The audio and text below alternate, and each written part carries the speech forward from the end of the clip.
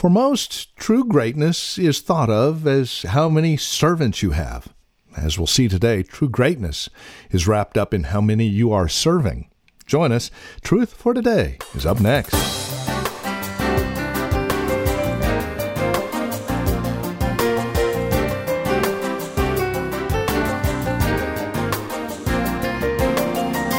True greatness is never found in how many servants you have, but in how many masters you serve. Now that's the focus we see today here on Truth for Today with Pastor Phil Howard from Valley Bible Church in Hercules. We're back in the book of John as we find ourselves in chapter 13, looking at the greatness that stoops to serve, the example left by our Lord and Savior Jesus Christ if we truly want to show real, genuine love to someone. Please join us for an encouraging look at God's Word with this edition of Truth for Today. Now, once again, Pastor Phil Howard. Jesus is in the upper room. We're going to read two other passages to show you what was going on before the upper room. And then we'll look at a passage in Luke and tells you what was going on in the upper room.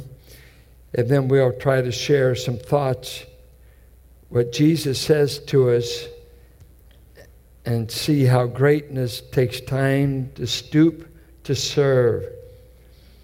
So when he had washed their feet and taken his garments, remember he had stripped himself of them. He stripped down to a slave's inner garments.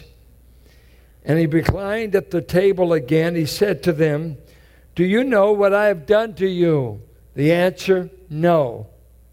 They do not know what he did. He said in verse 7, "Do you understand what I did?" No, they didn't. They just saw a physical act being done. They missed the spiritual parable being acted out in front of them. They were clueless of the spiritual depth of what's happening. One depth is just physical feet being washed. On the other hand, he's speaking of spiritual cleansing. He's modeling to them what leadership in his church will look like, and what the body in the future, what kind of operation they will operate from. Will it be the Gentile model that they grew up with, or what's happening? Christ is introducing a radically different model of what leadership and what greatness in his kingdom looks like. So he says, "You call me teacher and Lord, and you are right, for so I am." Comment: some of you are calling him the right name, but you're not living the right model. You can be right on the theology and wrong on practice, right? You can know all the names. Watch. "If I then, the Lord and the teacher, washed your feet, you also ought to wash one another's feet. For I gave you an example that you also should do as I did to you." Now there's some groups that actually wash feet. Have anyone ever been in a foot washing service? Yeah. In a way, I admire anybody that would do anything that looks like obedience. Nothing wrong with it. But I think it's a deeper meaning than that. And the real washing they needed was a spiritual one. So I think the washing is picturing servanthood, serving one another. And there's a lot of dirty feet in the church. And you don't need to wear a towel to church. You probably need to wear an attitude of which you're willing to serve. But he said, "I gave you an example, and I want you to do as I did. Truly, truly, I say to you, a slave is not greater than his master, nor is the one who is sent greater than the one who sent him. If you know these things, you are blessed if you do them." It's a gentle way to say, if you just do what I did, you're going to be blessed. Not a strong rebuke as much as, if you want to be blessed, emulate me. "I do not speak of all of you. I know the ones I have chosen. But it is that the scripture may be fulfilled. He who eats my bread has lifted up his heel against me. From now on, I am telling you before it comes to pass, so that when it does occur, you may believe that I am he. Truly, truly, I say to you, he who receives whomever I send receives me, and he who receives me receives him who sent me.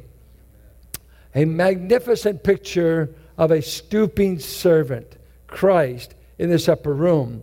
But I want to show you two other passages to give you a contextual feel of what's going on in these men. What actually is their attitude? Go back to Matthew 20. Matthew 20. And see, as Christ is telling them in verse 17, we're going to Jerusalem, and I must be delivered up to be killed by the Gentiles. I thought you should know that. I'm going to be scourged. I'm going to be crucified. Now, what if someone told you that on the way somewhere, and you said, go with me, I'm getting ready to be killed. I just wanted to serve you notice. Would that have any effect on what you would have to say to them? Watch. Then the mother of Zebedee came to Jesus with her sons, bowing down, making a request of him. In other words, he's on his way to Jerusalem. He'll probably be there within a day. And he said to her, what do you wish? She said to him, command that in your kingdom these two sons of mine may sit one on your right and one on your left. Great sensitivity. And it's believed from the other Gospels that the boys put it in the mouth of their mother to make the request. And this woman is the sister of Mary, the mother of Jesus. It's believed to be Salome. So it's their auntie, the aunt of Jesus. Would you get a favor for us? And he says, you don't know what you're asking. Can you drink the cup I drink? Oh, yeah, we can. So he sees to it that they're martyred. They do die a vicious death. And when the others heard this, the other 10, they became indignant. Christ says, you know that the rulers of the Gentiles lord it over them, and their great men exercise authority over them. Gentile Roman authority in Palestine. Watch. It is not this way among you. But whoever wishes to become great among you shall be your servant. Wait, greatness is servanthood? That's what he said. And whoever wishes to be first among you shall be your slave, owned property. Watch. Just as the Son of Man. What I'm asking you to do is exactly what I'm doing among you. I'm among you as one who serves. I'm among you as a slave. I'm not here to dominate, rule over you, although I am Lord of all creation, although I'm God of very God. I came among you as a slave, servant. So emulate me whatever you do. And by the way, as a slave servant, I will die and purchase you. But I'm leaving you a model of what leadership in my household is going to look like. Then go to Luke 22. Luke 22. Verse 24. They've already taken the bread. Remember me. They've taken the cup. Remember me. Isn't this a blessed thing? Come on. What if Jesus was here today and he broke the bread and said, take, this is my body. Here's the juice. Take and drink. This is my blood. Is that a magnificent environment? Say amen. I give a cue card. You're supposed to talk back. They're not just rhetorical. I want to hear you. Now watch verse 24. They're in the upper room. He's broken the bread. He shared the cup. And there arose a dispute among them as to who is the greatest. Could you imagine that while we're serving communion Sunday morning, two of the deacons get in an argument in front of all of you, who's the best man? What a setting to have an argument about who's the greatest. And this is exactly where they're doing it. I wouldn't believe it if it wasn't in Scripture. Take them out and hang them. You couldn't be more insensitive. You couldn't be, surely, you've been with him 3.5 years, and that's what's on your mind in the shadow of the cross.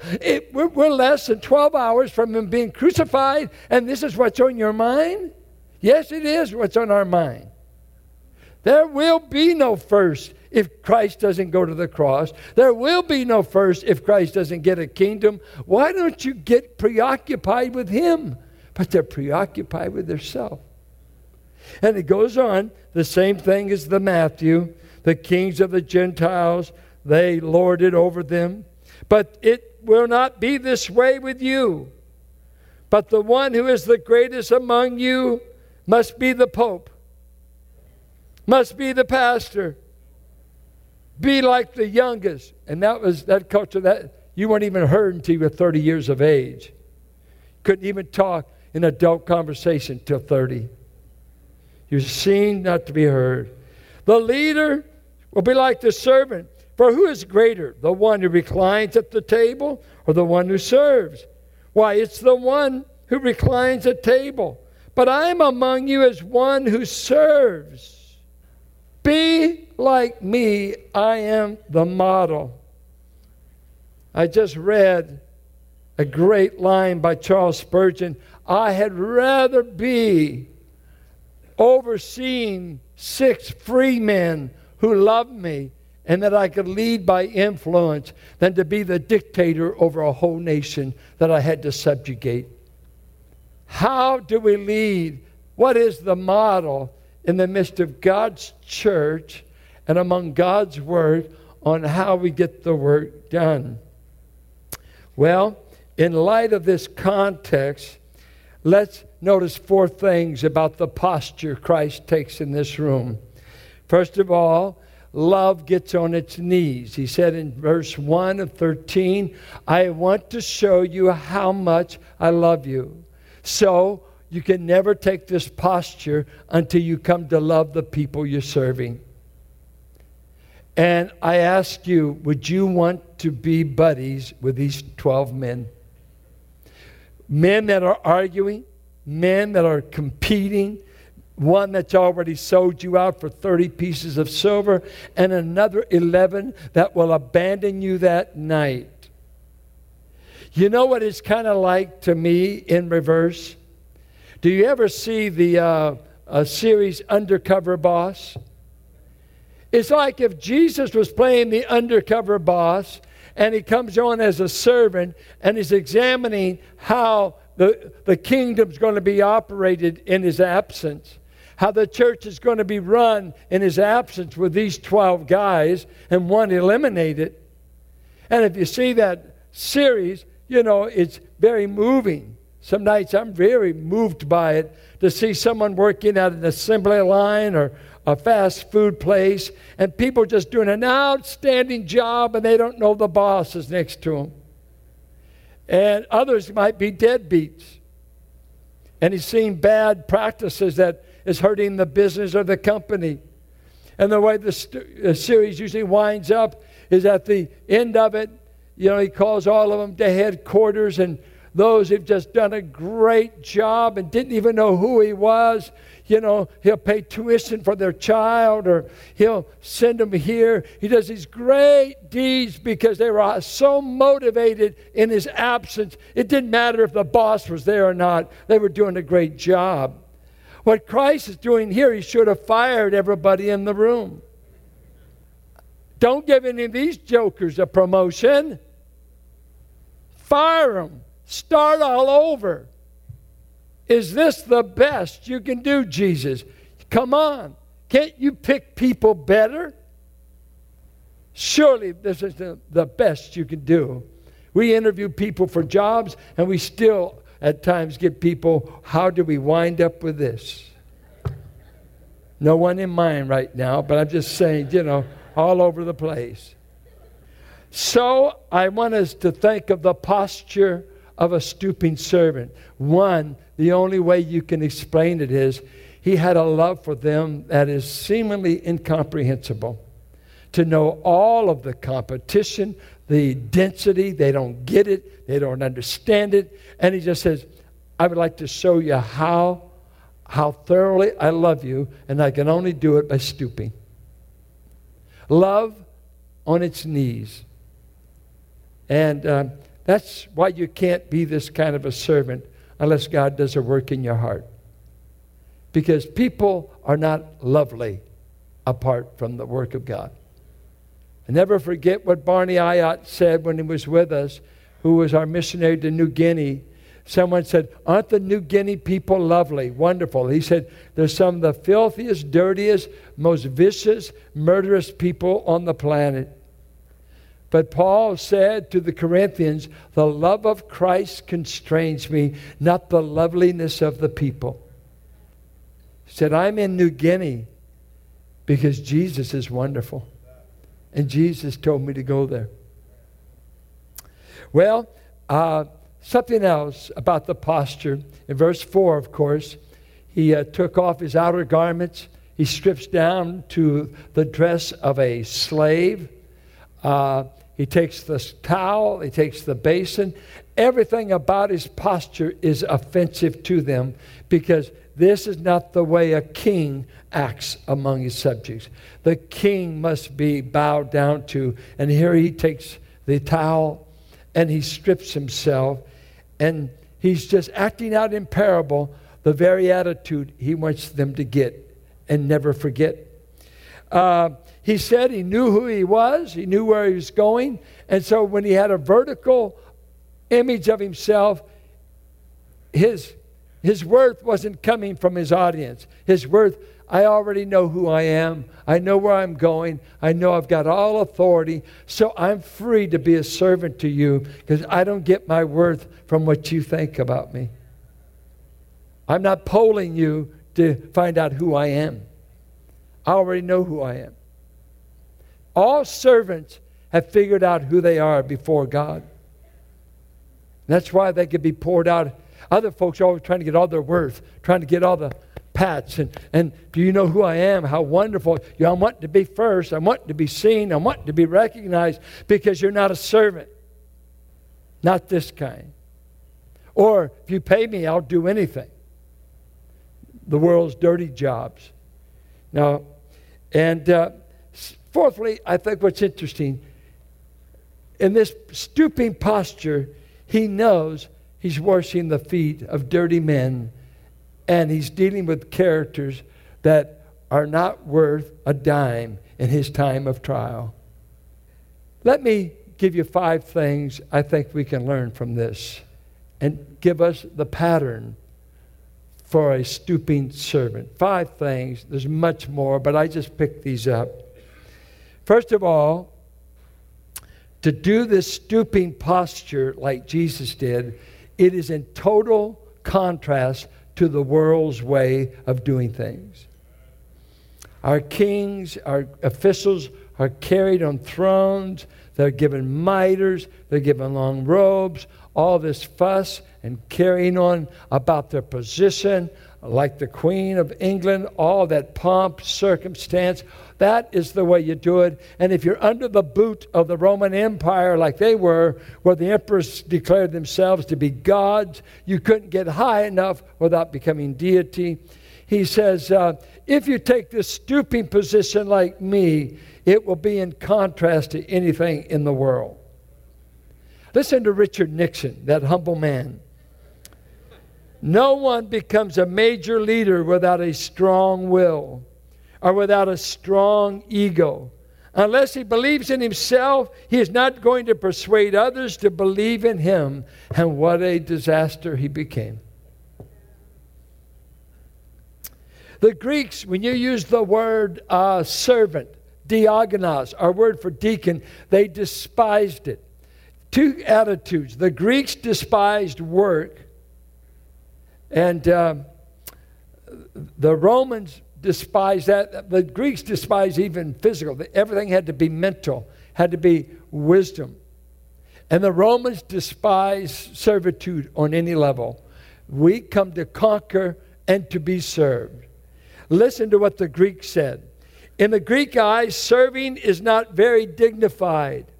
Ruling and not serving is proper to a man. The formula of the wise men said, how can a man be happy when he has to serve someone? They said service only has meaning if you serve the state, but you must not serve anybody else. Servanthood is despised, and the Romans despised. They would not even tolerate the term humility. There was no room in Roman thought that a man is humble. Out of the question. Humility is not a virtue. It's an insult. It's a sign of weakness. Judaism at this time. The rabbis and them, they never served the people hands-on. They would collect alms to meet needs. So they'd take an offering, but it would never be hands-on. Never come in contact with who you're helping. Just send an offering. Send money. A little bit different than when we go down to the park in Rodeo and we actually touch these children, touch these parents, feed these people, paint their faces, give them gifts, get their name, interact. Wow! That they might be dirty. I guarantee you they will be. Just like you were when Jesus found you. And so, if you want to serve this way, you won't find any models in the Fortune 500 companies. Oh, their humility brings them bucks. In this kingdom, it doesn't bring you bucks. It brings you fulfillment, but not bucks. 2, to be like this kind of a servant, it's a self-chosen outlook. Nobody can make you a servant. And he told the Philippians, you're quarreling among each other, but I'm telling you, if you want fellowship, if you want comfort of the Spirit, if you want the benefits of the Christian fellowship, this attitude must be going on in you at all times. And it's a present tense. It's a all the time. You must be having this attitude in you, which was also in Christ Jesus, who, although being in the exact representation of God, the form of God, he emptied himself, he humbled himself, he took the form of a slave, became like a man, and not just died, but he died a criminal's death on a cross. What is this all about? I'm telling you, Philippians, you need to start thinking like Christ in the church if you don't want to destroy the fellowship. Because the moment you turn on each other, you devour each other. It is the thinking of Christ that is to control the thinking we have towards one another. In John chapter 20, verses 30 and 31, he writes, Therefore many other signs Jesus also performed in the presence of the disciples, which are not written in this book. But these, he says, these have been written so that you may believe that Jesus is the Christ, the Son of God, and that believing you may have life in his name. And at the end of the day, that's what our series through the book of John is all about, that you would believe, that you would have life in his name. You have questions? We might have some answers. If not, we definitely have access to the one who does through prayer. We'd love to hear from you. Please feel free to get in touch with us. If you have questions, comments, prayer requests, maybe you'd like to listen to today's program again or obtain the entire series, well, feel free to get a hold of us at 855-833-9864. Again, that's a toll-free call, 855-833-9864. Otherwise, you can visit our website, valleybible.org. We have resource materials available there, books, as well as information about who we are and what we believe. If you'd like to join us for worship at Valley Bible Church in Hercules, our service time and location and directions can all be found again at valleybible.org. Or if you wish to speak with someone, again, call 855-833-9864. Now, if you are writing to us, especially if you are planning to be a TFT sustainer, supporting the ministry financially as you're being blessed day by day here from Truth for Today, well, you can write to us at 1511 M. Sycamore Avenue, Suite 278. We're here in Hercules, California. The zip code is 94547. Now, as a TFT sustainer, we'd like to remind you that no gift is too small, no gift is too large. And as you partner with us, please remember that your tax-deductible donation all goes back into the ministry, 100%. Now, as a TFT sustainer, you'll receive a quarterly newsletter, our annual special gift, and access to Take a Break with Pastor Phil, the weekly video devotional. Plus, also the benefit of knowing that this ministry will continue here on KFAX Monday through Friday as well as Sunday. So contact us today, 855-833-9864 or valleybible.org. And then come back and join us next time for another broadcast of Truth for Today with Pastor Phil Howard.